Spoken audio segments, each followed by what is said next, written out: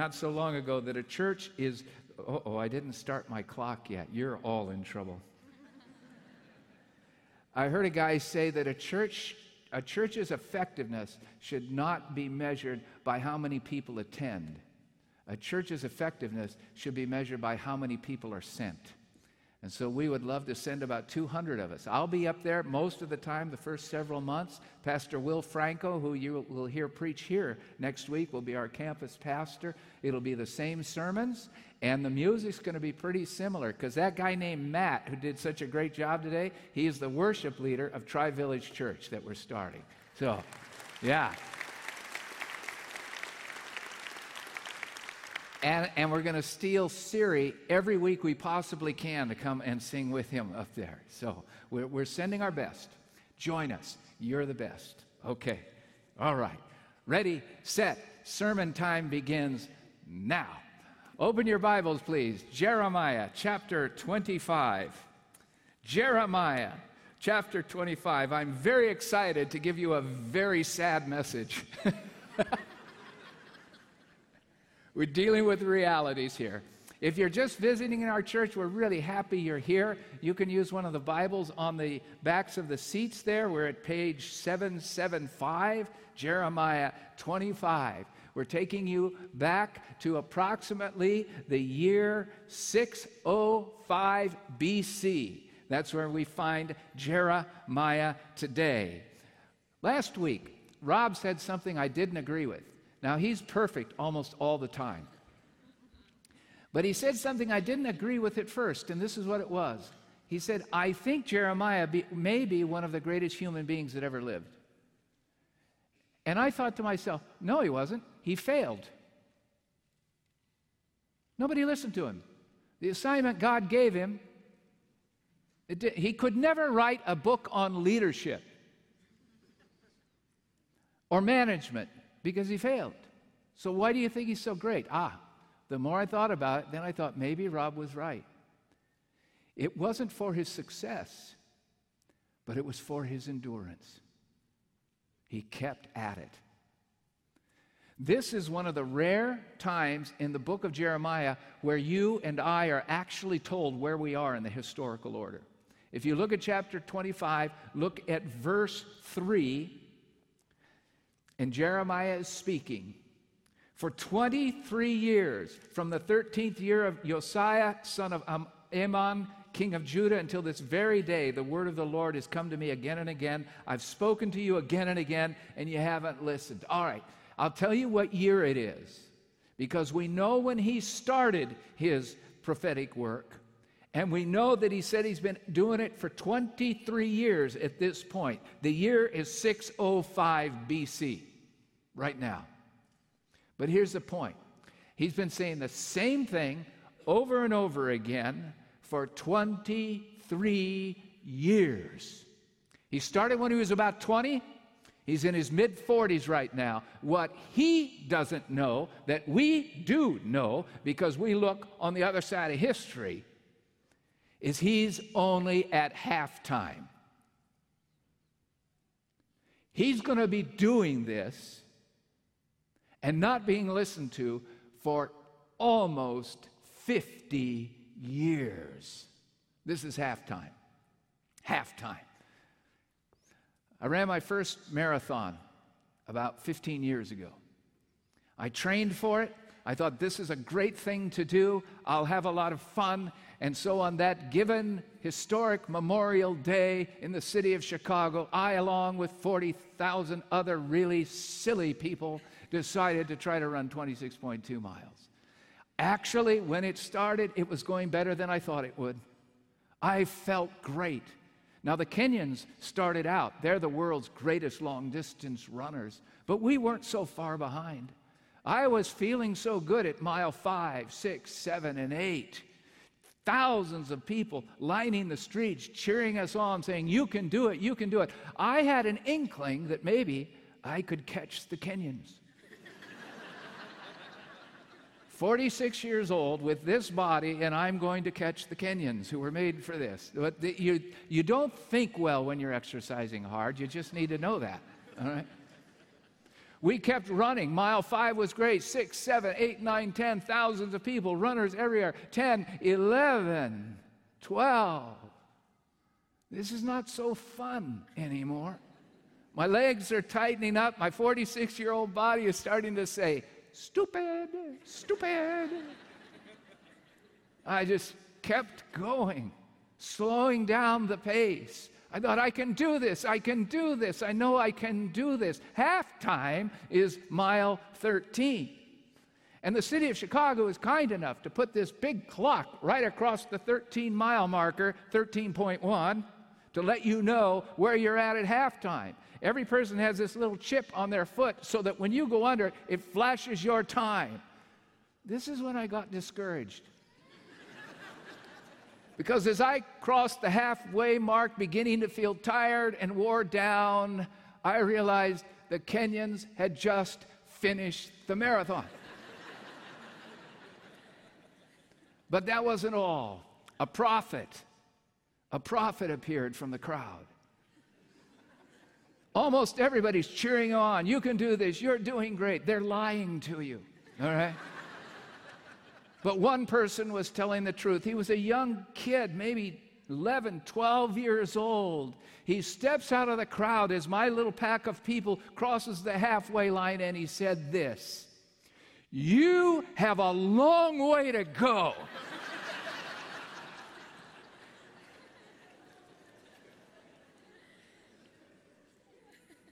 And that's where Jeremiah's at.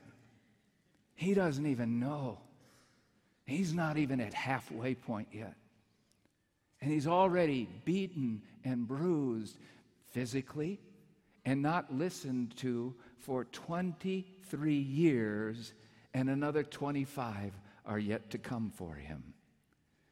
I have 2 brief sermons today, and this first one is on the topic that we see exemplified in Jeremiah's life: endurance.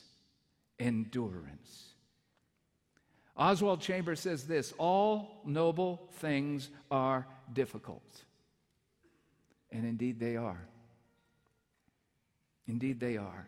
We call him the weeping prophet, but we think of him as the unshakable prophet. For we trust in our God, and with his unfailing love, how did they sing it for us? We will not be shaken, we will not be shaken, we will not be shaken. When Christ lives in your life, when God is with you, you can endure life.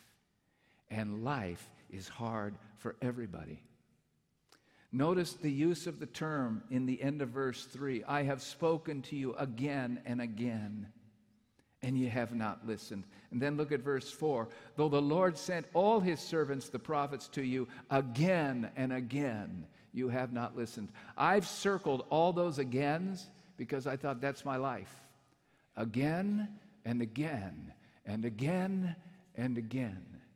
And the longer you're doing this thing, the harder it gets. The longer you live, the more you say, how long, O Lord, before you come back and make everything that is wrong right? How long, O Lord, do we endure in a world of racial division, of lack of respect, of the killing of public servants sent to protect us, of bombers on trains in Germany, of semi-trucks rolling over people in France? How long, O Lord? And the truth is, we don't know. Jeremiah is our example of hanging in there. Hanging in there when you have chronic disease. Hanging in there when you have children with special needs and you realize they will be with you your whole life until they pass on to heaven. How long do you pray for a child raised in the church who goes his or her own way, and the moms and dads and the grandmas and the grandpas pray for 10 years and 20 years and 30 years and more? How long, O Lord? The answer to that is we don't know. But it's a long time.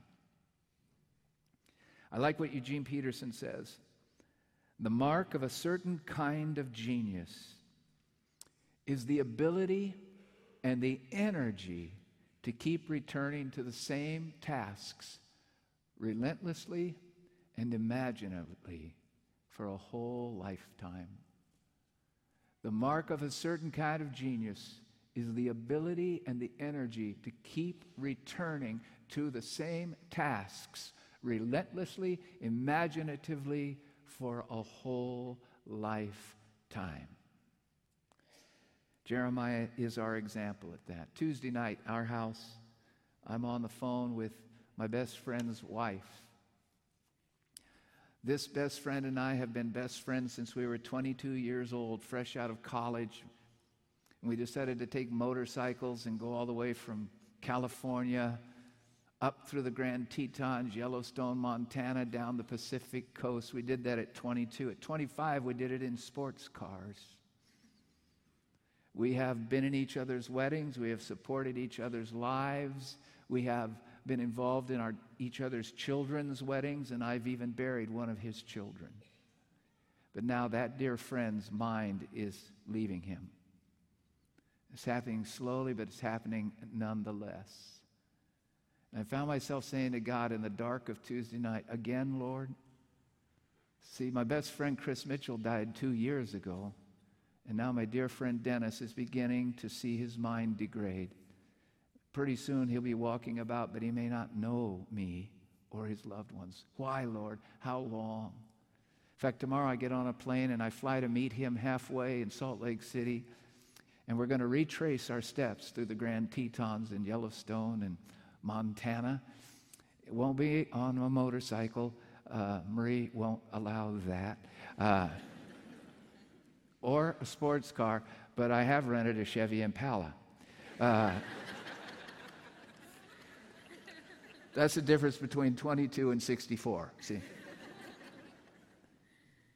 And I just want to hang with him as long as we can know each other. How long, O Lord? As soon as that call was gone, another one came in, and this one was for Marie. And it was us learning that her father with stage 4 lung cancer really does only have a very few months to live. How long, O Lord? There isn't anybody that gets through life with having to go through very, very tough things, everybody.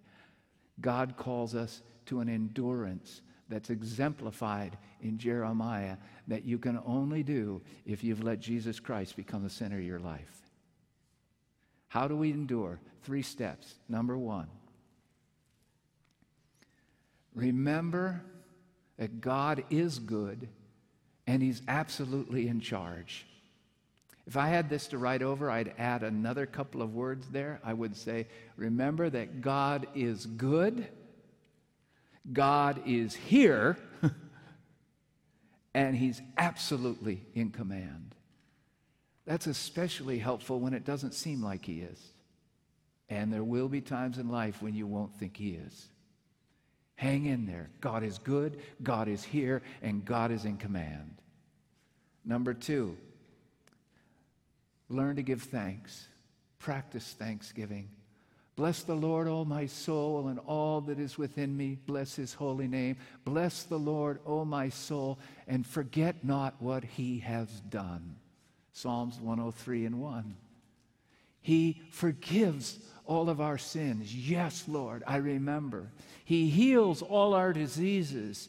If not in this life, in the one to come. Yes, Lord, I remember. He redeems our life from hell. Yes, Lord, I remember. Folks, when life is really hard and seems to be going the wrong way, pause and remember what God has done. Cling to it. Thanksgiving gives you the energy to endure the sorrows. And then third and finally, practice daily dependence. I was talking to a man in our congregation today between services, and he said, you know what I'm really learning? I'm really learning that I really need God for everything. I always forget that. I can't do anything apart from God, and the truth is I don't want to, but I still do. So every day, over and over again, as the songs exemplified, as Matt's prayer at the end, so good for us. Lord, make me yours so that I can depend on you in every way. Just some of the ways to live the enduring life that Jeremiah's life calls us to. Now, let's move on a little bit. And if you'll allow, I'm going to look at this passage, the rest of it, with a different theme. I'm breaking all homiletical rules right now. Just thought I'd tell you, okay? Sermon 1, endurance, knowing God is with you. Sermon 2, the judgment of God that will not wait. It gets really sad after this, everybody. Look at verses 5 and 6.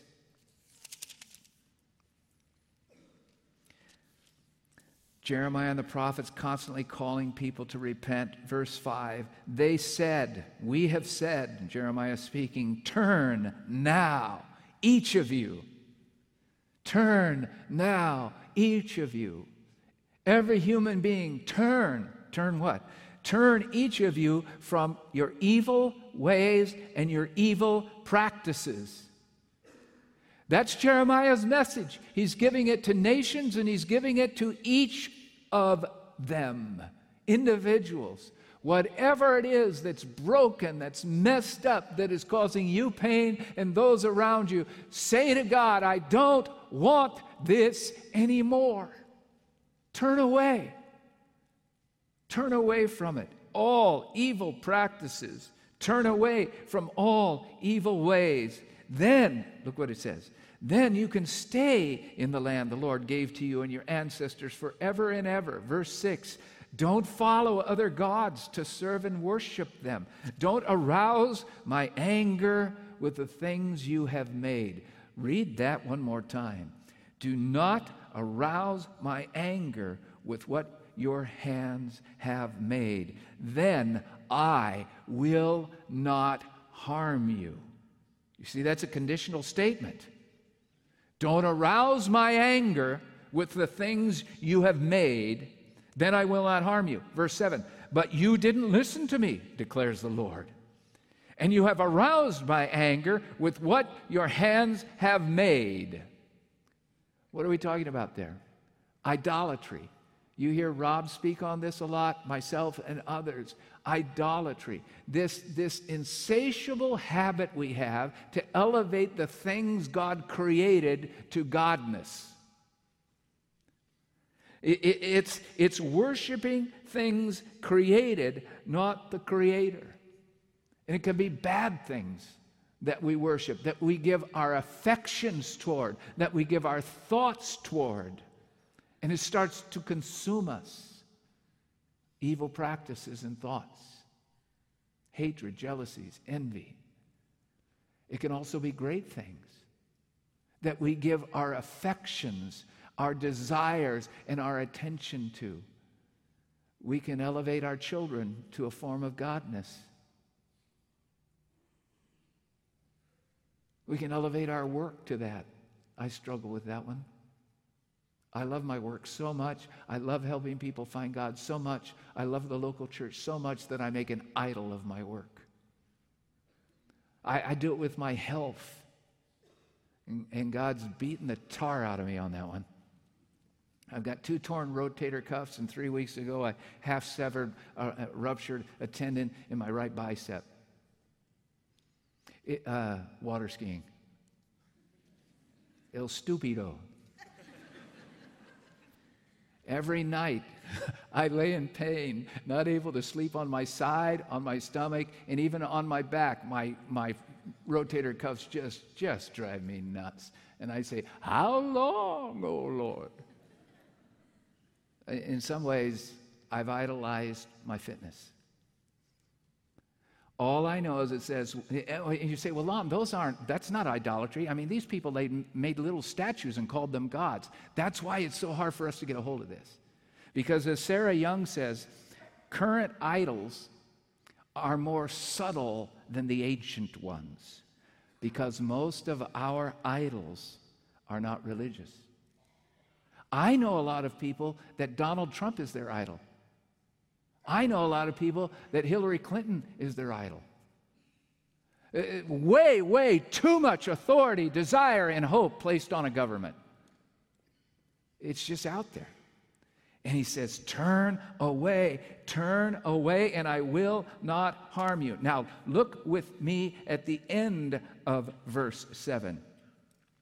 You've aroused my anger with what your hands have made, with the things you put in my place, and you bring harm to yourselves when you do so. We do know that, don't we?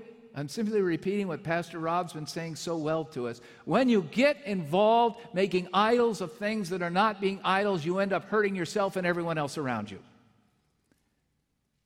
God cries out. He cries out through Jeremiah, decade after decade after decade, turn away and turn to God.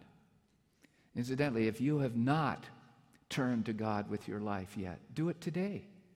At the end of our service, our prayer counselors will be here. They would love to actually lead you to Jesus Christ this morning. They have some materials to give you. We would celebrate that. Many of you are starting to come to faith in Christ right now. Wonderful. Turn away from idolatries and turn to God today. Because if you don't, judgment is coming. I'm sorry, but that's what it says. Look with me now at verse 8. Therefore, the Lord God Almighty says, because you have not listened to my words, Jerusalem and Judah, I will summon all the peoples of the north and my servant Nebuchadnezzar, king of Babylon. And I will bring them against this land and its inhabitants and against all the surrounding nations. This is really the end of the line for Jerusalem and Judah. It's 605. Nebuchadnezzar's at the door. He's already stealing all of the intellectual elites, taking them to Babylon. He's not taking over the land yet, but he's robbing it of all of its resources. It's starting to happen. 18 years after this, he'll decimate the city. He'll destroy literally everything. And that's exactly what Jeremiah prophesies. God says, all right, it's over. Again and again and again, I've told you to turn, and you haven't. Now, whistle blows, everyone's out of the pool, and judgment falls. Look at verse 10. Powerful imagery of what it's going to be like as the judgment falls. I will banish from them the sounds of joy and gladness, the voices of bride and bridegroom. Marie and I were just involved in a wedding yesterday. The joy of bride and bridegroom, it's going to be gone. There'll be no sounds of gladness. There'll be no children playing in the streets. They will be, look what it says, there won't be the sound of millstones. Millstones, the grinding of food. It was industry. Industry will be destroyed. There'll be no workplaces. There'll be no work. Everything will be destroyed. The whole country. Even the light of the lamp. There won't be enough low-grade olive oil in the land to even light lamps at night. God says, I've waited, I've waited, I've waited. It's time for judgment. The whole country will become a wasteland, and all of the nations will serve the king of Babylon for 70 years. So Judah and Jerusalem are in the first phases of that. 18 years from now, the city will be destroyed, the country will be completely taken over, everything decimated, and the king of Babylon will rule the earth for 70 years. But listen, it's not just Judah and Jerusalem that get it. Look at verse 12. But when the 70 years are fulfilled, I will punish the king of Babylon and his nation, the land of the Babylonians, for their guilt, declares the Lord, and I'll make it desolate forever. Folks, God doesn't use Babylon because Babylon's so good to exact his justice. He simply uses them as his agent. Martin Luther said, the devil is, after all, God's devil. Babylon's going to get theirs. A world empire, the shortest reigning world empire in all of history is Babylon. 70 years, and then it's over for them as well. And note what it says there. For their guilt, the end of verse 12, and I will make it desolate forever. Ancient Babylon area is modern-day Iraq. Did you know that at the end of this 70 years, when judgment falls on Babylon and they are taken over and destroyed, it says desolate forever. They will never be a self-governing nation again for 2,500 years. Desolate forever. That's the prophecy. Only in 1932 did Iraq become its own country again. And that only lasted until what? Around the year 2001, when the Western world said enough of this. And now we see ISIS, and we see just devastation, Iraq and Syria. This prophecy comes through. See, I thought God was a God of love. He is. He waits, and He waits, and He waits, and He keeps saying, I love you. Come to me. But if we continue to say no, He says, all right, hammer down. See, we have to understand that God is a God of love and a God of absolute justice. Sometimes I think we need a different portrait of Jesus, because the one that we love so much is Jesus, the great shepherd, the lover of our souls. All of that is so right. But He's also the Lord God Almighty over heaven and earth. In the book of Revelation, in the first chapter, don't have time to read it to you, but you might want to look at this later. In the first chapter of Revelation, you see a picture of Jesus you don't even want to see. Here it is exemplified on the screen for you. He is the Lord Almighty, and justice is in His hand, and His eyes are like fire, and His feet are like burnished bronze. And in the book of Jeremiah, He comes on the white horse, and He literally brings justice to the whole world. It says the sword of His hand, look at this, is symbolic of the fact that God is God and we are not, and no nation is, and God has provided a way for everyone to be saved. But at the end of time, if people won't be, judgment falls. It's kind of like the story we got from Julie Jernan this week as she was writing our devotions. She said, my dad is one of the nicest guys in the world. And when I was a little child, I loved my dad and he loved me. And he was really nice. One day at age 3, Julie says, I decided that during the dinner hour, I would stand up in my chair and not sit down. And she says, go back and look at these devos. They're just great. And she says, and my dad said, Julie, sit down. And Julie goes, no. Julie, sit down. And Julie says, no. And then she says, you know what my dad did? My well-meaning, easygoing dad, he gets up, he grabs me, puts me under his arm, marches me up into my room, puts me in there and says, you stay there. That's when Julie learned that her dad was both a dad of love and justice. And that's our world. Judgment is real, and it's coming soon.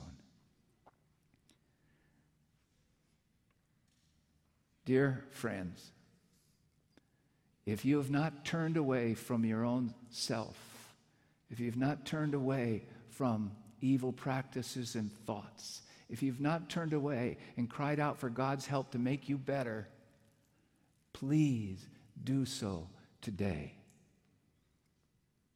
We appeal to you in the name of the risen Jesus Christ. The God of love is the God of fury. Look at the final verse I want to touch on, verse 15. This is what the Lord, the God of Israel, said to me. Take from my hand this cup filled with the wine of my wrath, and make all nations drink it. So God gives to Jeremiah the image of a cup. And in that cup is the fury of God, justice, that is going to be poured out.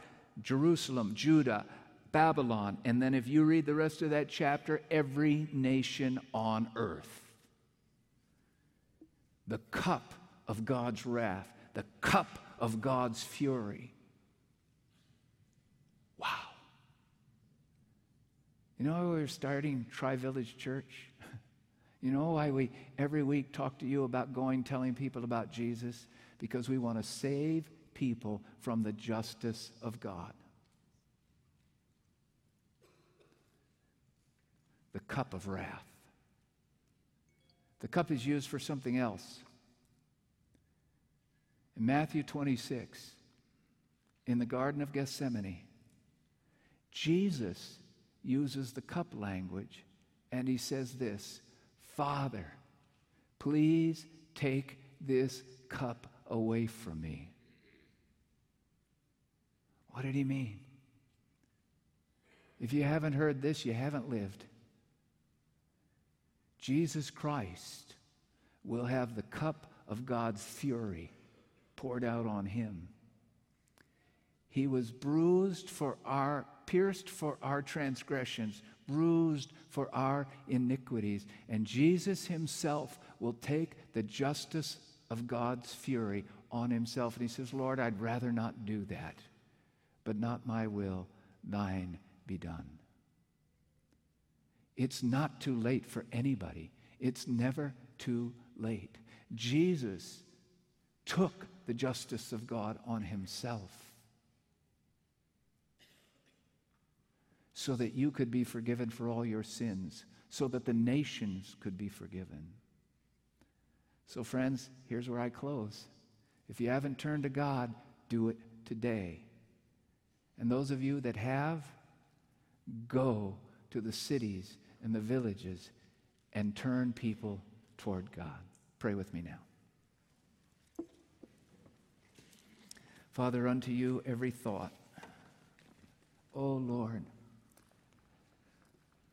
grant my brothers and sisters all they need to endure this life. And Lord, call each of us to turn from our idols and call the nations to turn and make us turners.